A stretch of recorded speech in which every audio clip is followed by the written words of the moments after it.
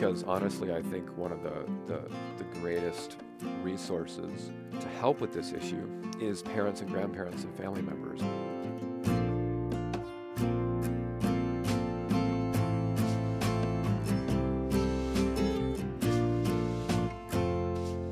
Hello, this is Pastor John. And this is Pastor Tim. This is the Every Moment His podcast, the podcast that we do together.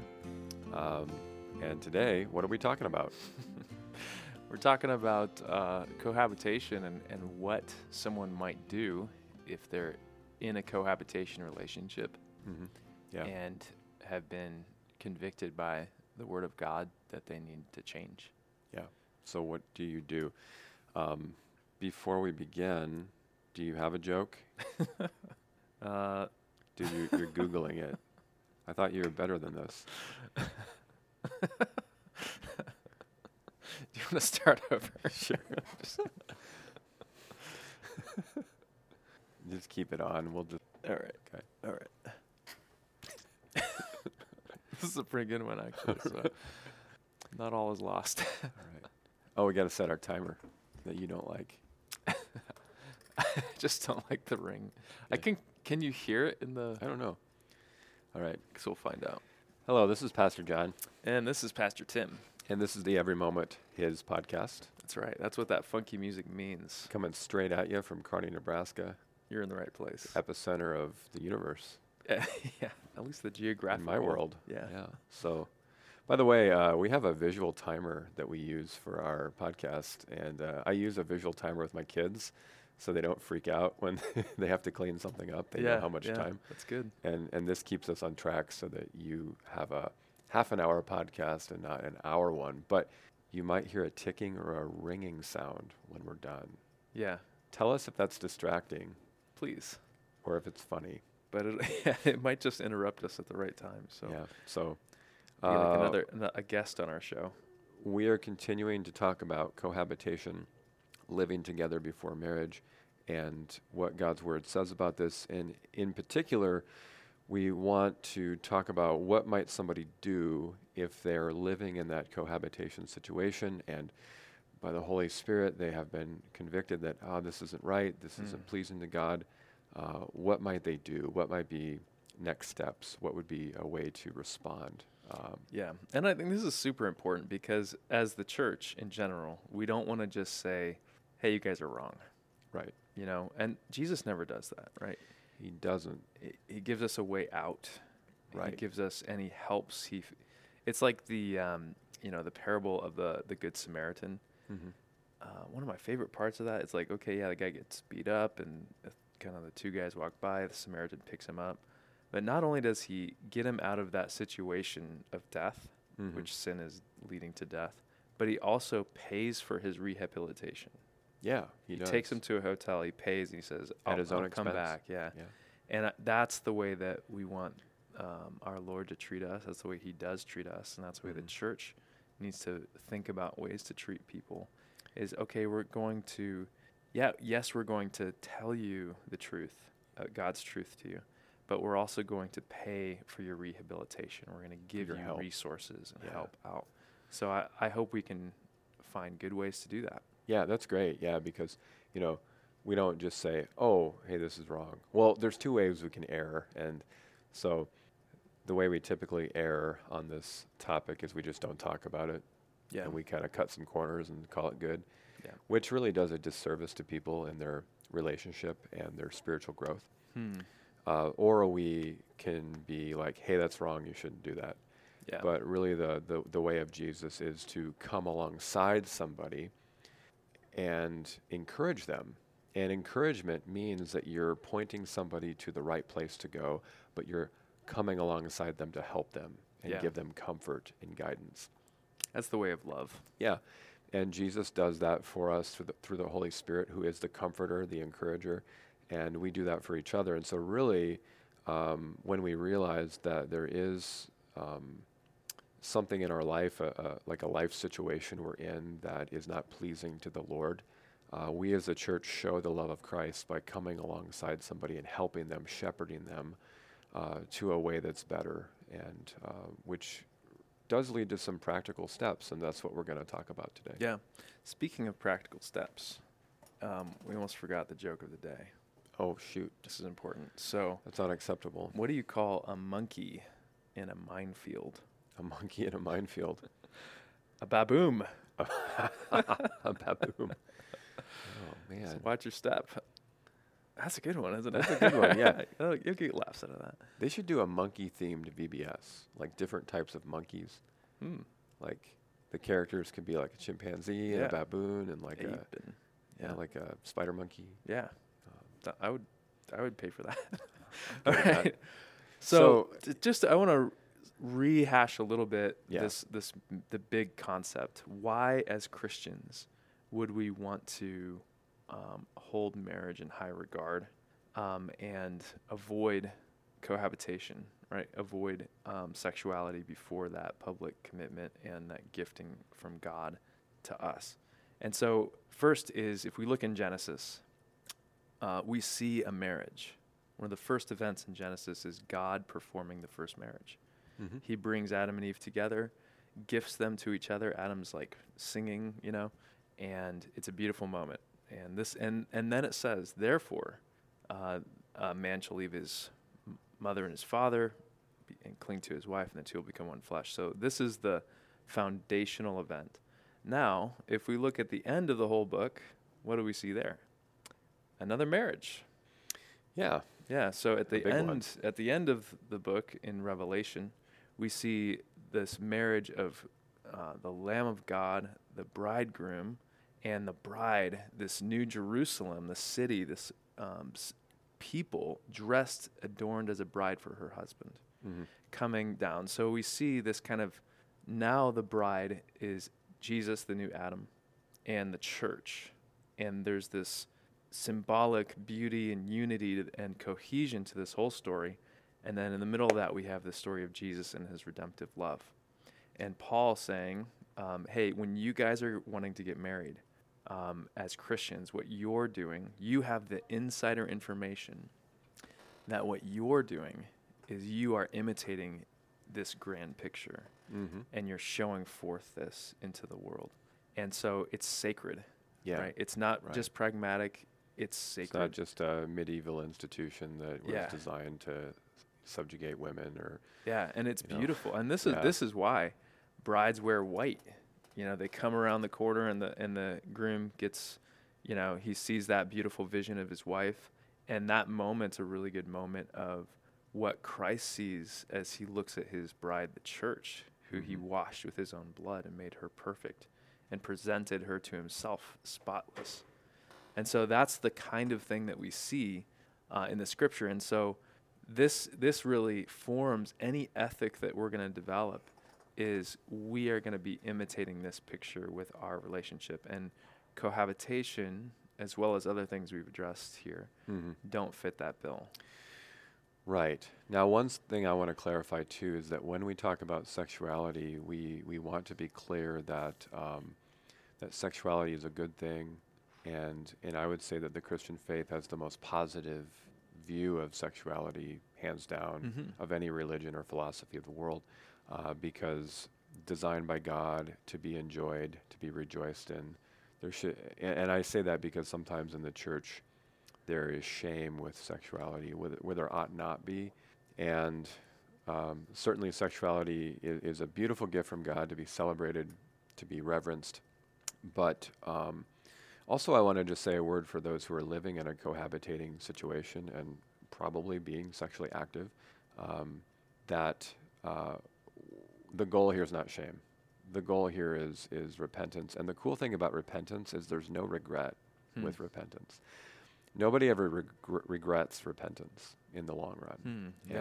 And Jesus isn't a savior who rubs your nose in it and says bad. Yeah.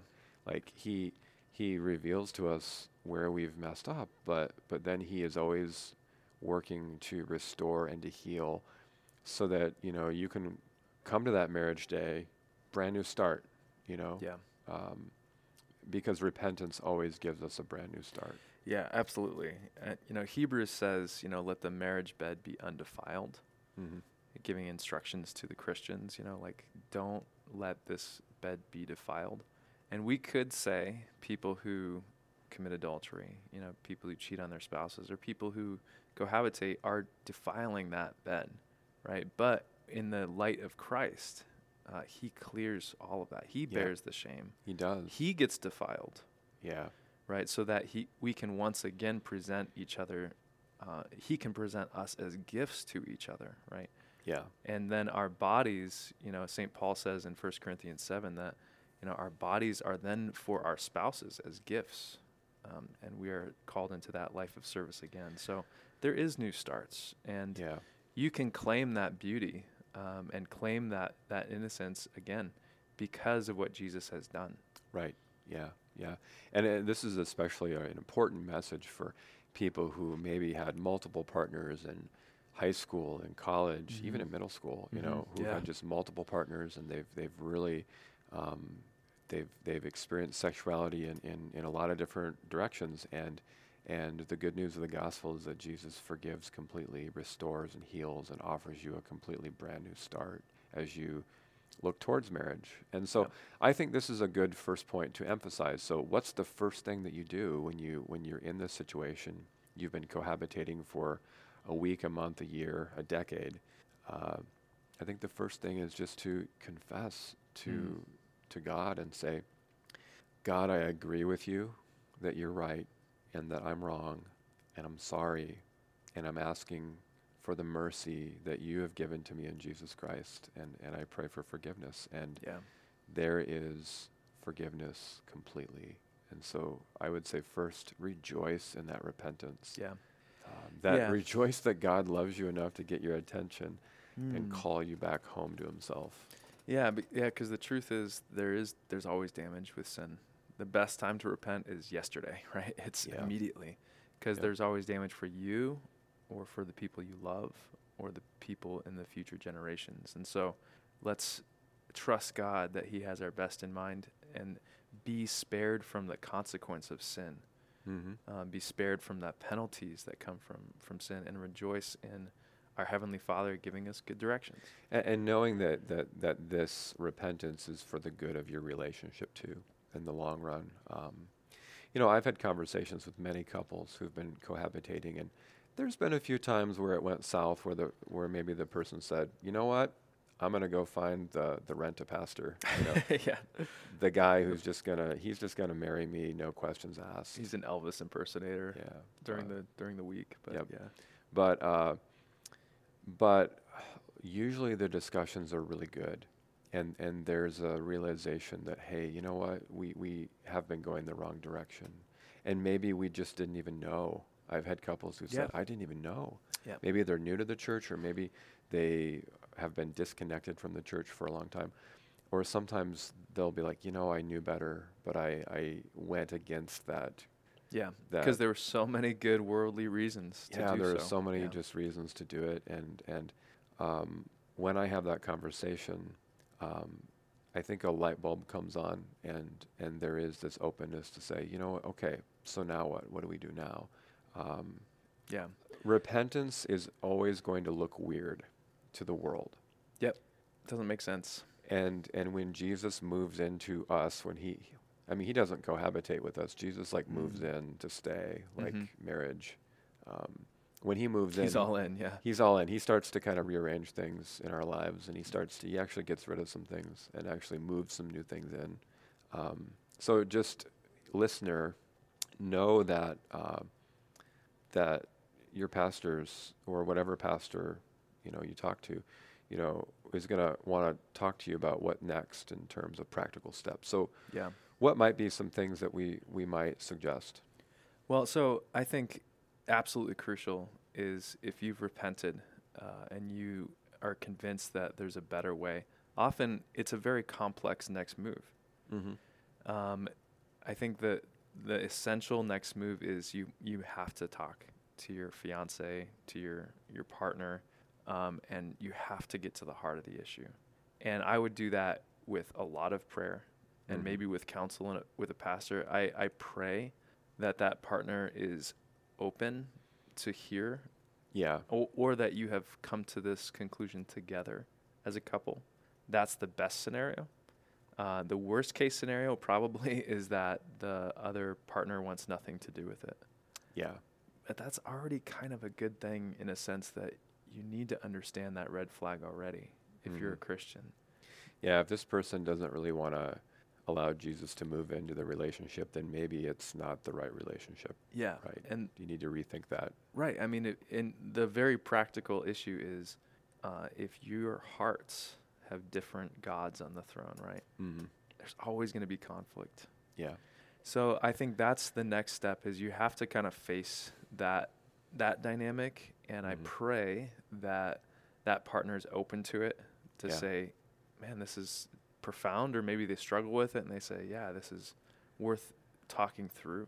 But there needs to be that conversation, because if we're not willing to listen to Jesus on this matter, then we won't listen to him on other things. Yeah, and so that's what I've said to couples is often this functions as a very real test of faith in young people's lives, because the question is exactly that. Like, are you going to listen? Is Christ going to be the Lord of your marriage? And most of them will say yes.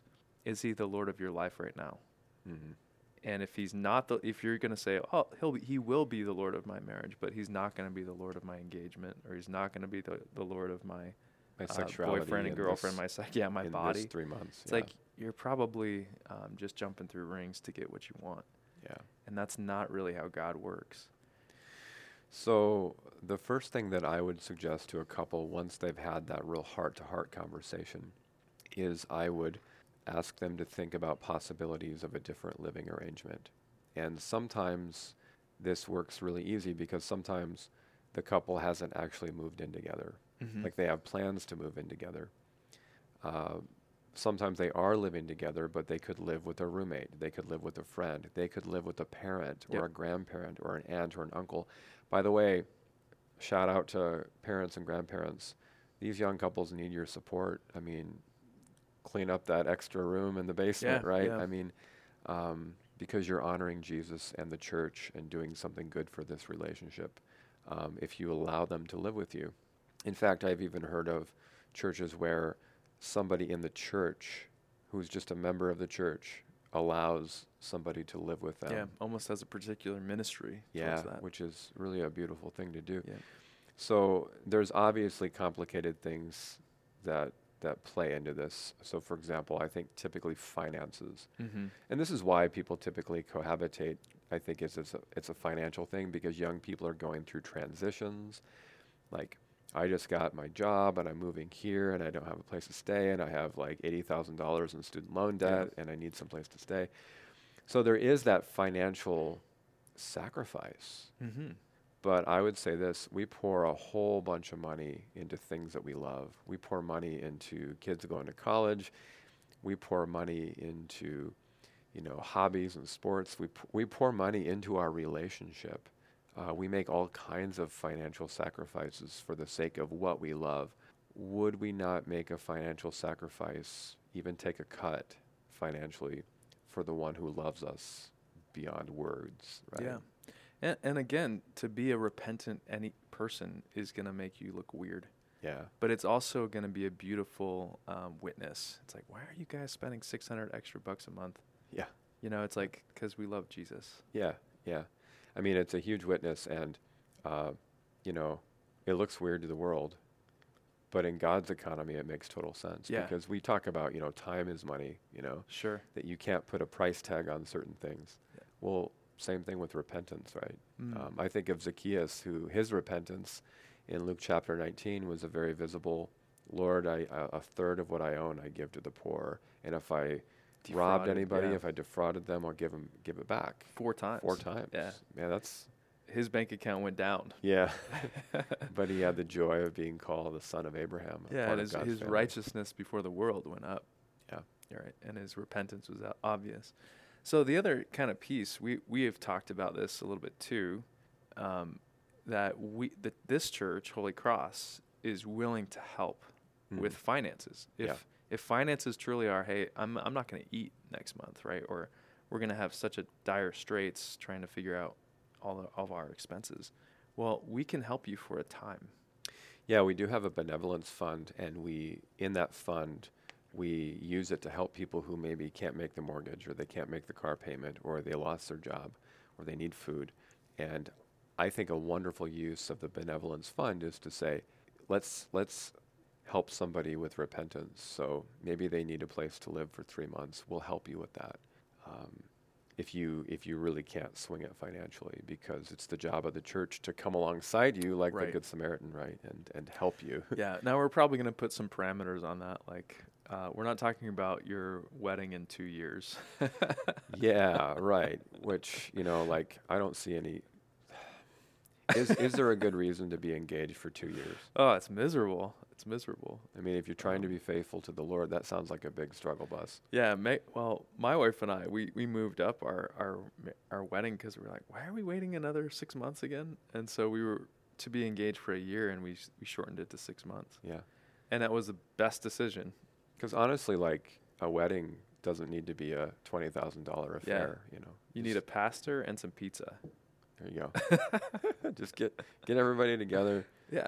you They know. used to tack them into church services. That is true. Just put it right in the middle of the Sunday service. We have a friend up in Seattle who actually did a wedding a few years back during the church service, like we would do a new member welcome. He said, Yeah. all right, y'all come up and I'm going to marry you guys, and then we'll say our prayers and go home. Awesome. Yeah. I actually did one of those too. So this is actually, I'll tell this story. This is one of my favorite weddings I've ever done, and one of the most beautiful. This elderly couple with severe health issues had moved in together because they were dating, but also Mhm. because he was debilitated and needed They were help. taking care of each other. Yeah. kind of, yeah. But when I talked to them, they're both faithful Christians, but one of the realities was they really were giving a bad witness to what marriage is, because they Mhm. were kind of acting it like husband and wife. Yeah. They were together. But they heard that, and they thought about it, and they decided we're going to get married. And so they got married in the middle of a church service, and they stood up in their pew because he was in a walker. He couldn't kind of transverse very well. So he stood up in their pew, and I walked over to the front of the pews and did the wedding, and everyone cheered. They kissed. It was beautiful. And what was kind of interesting about that is they really didn't have any financial or worldly reason to do that, except for they wanted to show their faithfulness to the Lord and a good example to their kids and their grandkids. Yeah. And it was cool. That's beautiful, man. Yeah. Tear up here. I know, right? Yeah.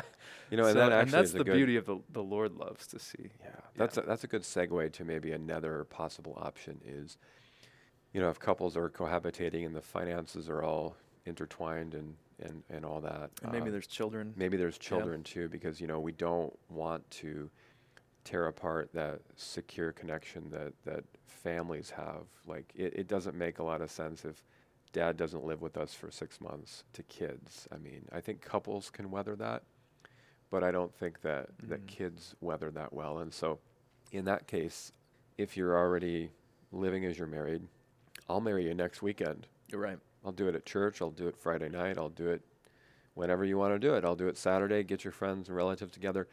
Maybe have a real huge party next week or next month or next year. Yeah, or when you maybe had planned your wedding. Yeah, or maybe when Yeah, you had planned the if you had wedding. And thought. I'll even show up and do like a re-celebration. I'm not going to remarry you because you get married once. But Yeah, but renew your vows even. yeah, and we celebrate can your come and vows. celebrate that within the context of an actual service. Mhm. And if you want to, you can even go down to the courthouse and get married, because that's completely valid. Mhm. So sometimes we can just move the wedding up. Yeah. Yeah, I Uh, think that's a great option. I've seen couples wrestle with that one. And it has revealed to me a bit of an idol, because sometimes it's that day. It's They the don't day want, of the they don't want wedding. anything to ruin that day. They want it to be. They want to pretend like it's completely pure as the driven snow, right? That day they're gonna say their vows, and they're gonna wear white, and it's gonna be a legit wedding. And it's like, well, we need to rectify or reconcile with the reality that it's never gonna be a completely legit wedding unless you have repentance. And Yeah. usually they don't want that. And so that's been revealed to me. That's is a that good point day. to bring up too, because sometimes I think couples might say, And I think I've been guilty of this as a pastor. I've thought, well, if we just get him married, then there's no sin issue here. Yeah, right. And so really that's not true. Like if you're cohabitating and that's not pleasing to the Lord and then you get married, it doesn't mean that everything's cool.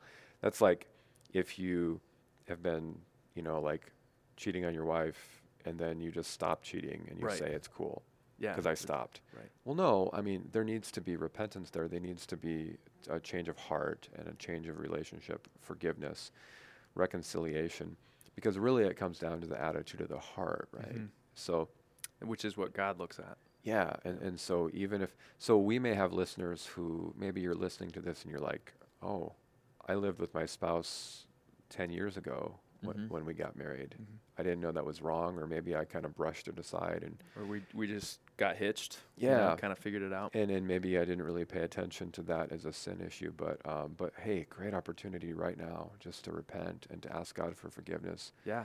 I've had people, come to me and confess those sins long after the fact, and they just are able then to walk in the joy of God's forgiveness, and it really strengthens the confidence they have in their marriage right now.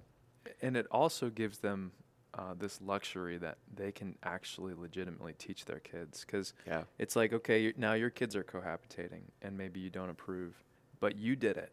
And so you feel like I can't say anything. It's just, the way things go right now. Well, you can joyfully repent and say, look, I did that too. yeah, And God worked on my heart and showed me. And I beg you to just see things through his eyes. yeah. Because I don't want you to go through that same guilt and problem that I did. And want you I to think have it about better. Zacchaeus, for example. Like Zacchaeus was a tax collector. He took people's money, but then he repented very visibly. And I can't imagine Zacchaeus saying, I can't tell other tax collectors not to take people's money because I did that. That's right. Like Zacchaeus repented, and that repentance was the end of his old life and an opportunity to invite other people into a new life. And so I think that if you've cohabitated and your kids or your grandkids are now, you can talk about your own repentance. Mm-hmm. Because honestly, I think one of the greatest resources to help with this issue is parents and grandparents and family members, because sometimes pastors and churches don't say anything. Sometimes I think moms and dads and grandparents don't say anything because they're like, we don't want to upset things, but Yeah. know, And you're adults. you're adults. Oftentimes, Yeah, but I think it's so loving. The real definition of love is that if you say to your kids or grandkids, hey, I love you, but I don't approve of this. How can I help you do something different? Mm-hmm. Yeah. Absolutely. I think, it's true that the one who has been forgiven much loves much, right? Mhm. So if we have been forgiven our sins, the love of the Lord in our hearts will be evident, because we say, I was doing the same thing. Yeah. And he forgave me. He can forgive you. He loves you more than I do. And So- just a message to parents and grandparents. We as pastors, we want to be faithful to Christ. Like, we're not in this as hired hands. Like, we're not in this just, to make a living. We're not in this just to be at peace all the time. Hmm. We're in this because we care about the sheep. We care about the task the Good Shepherd's given us of shepherding people's souls and their eternal welfare and the joy of their married life together. That's what we care about. Mhm. It is oftentimes, I've found that sometimes the resistance and the pushback and the heat that I get for being faithful on this issue doesn't come from the kids getting married. It comes from parents and grandparents or even other church members. Mhm. Like, they will sometimes put pressure on me to not make this an issue. To just push it through. And that's unfortunate, because then we're silencing the mouth of Jesus, right, as a community, and we're stunting people's spiritual growth, and we're really making our pastors' lives very difficult. And so Yeah. just a shout out, like, hey, parents, grandparents, church members, if you could really support us in this in the years ahead, that would just be gold. Yeah, it's not our words, it's the Lord's words, right? Yeah. This is the Lord's community. It's the Lord's church. Yeah, and Scripture gives us the promise. We talk about the promises of God. Well, there is a promise that we hear from Paul in one of his letters to Timothy, that anybody who aspires to live a godly life will suffer. Mm-hmm. And sometimes that suffering takes place at the hands of the church, unfortunately. But yeah, I do think that ultimately our goal, what do we want for these people looking to start an intimate relationship? Yeah.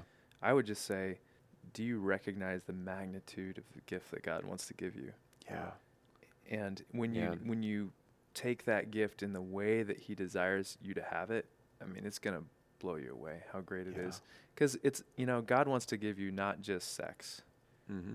He wants to give you a wife, a husband. He wants to give you children. He wants to give you grandchildren that still believe the same as you do.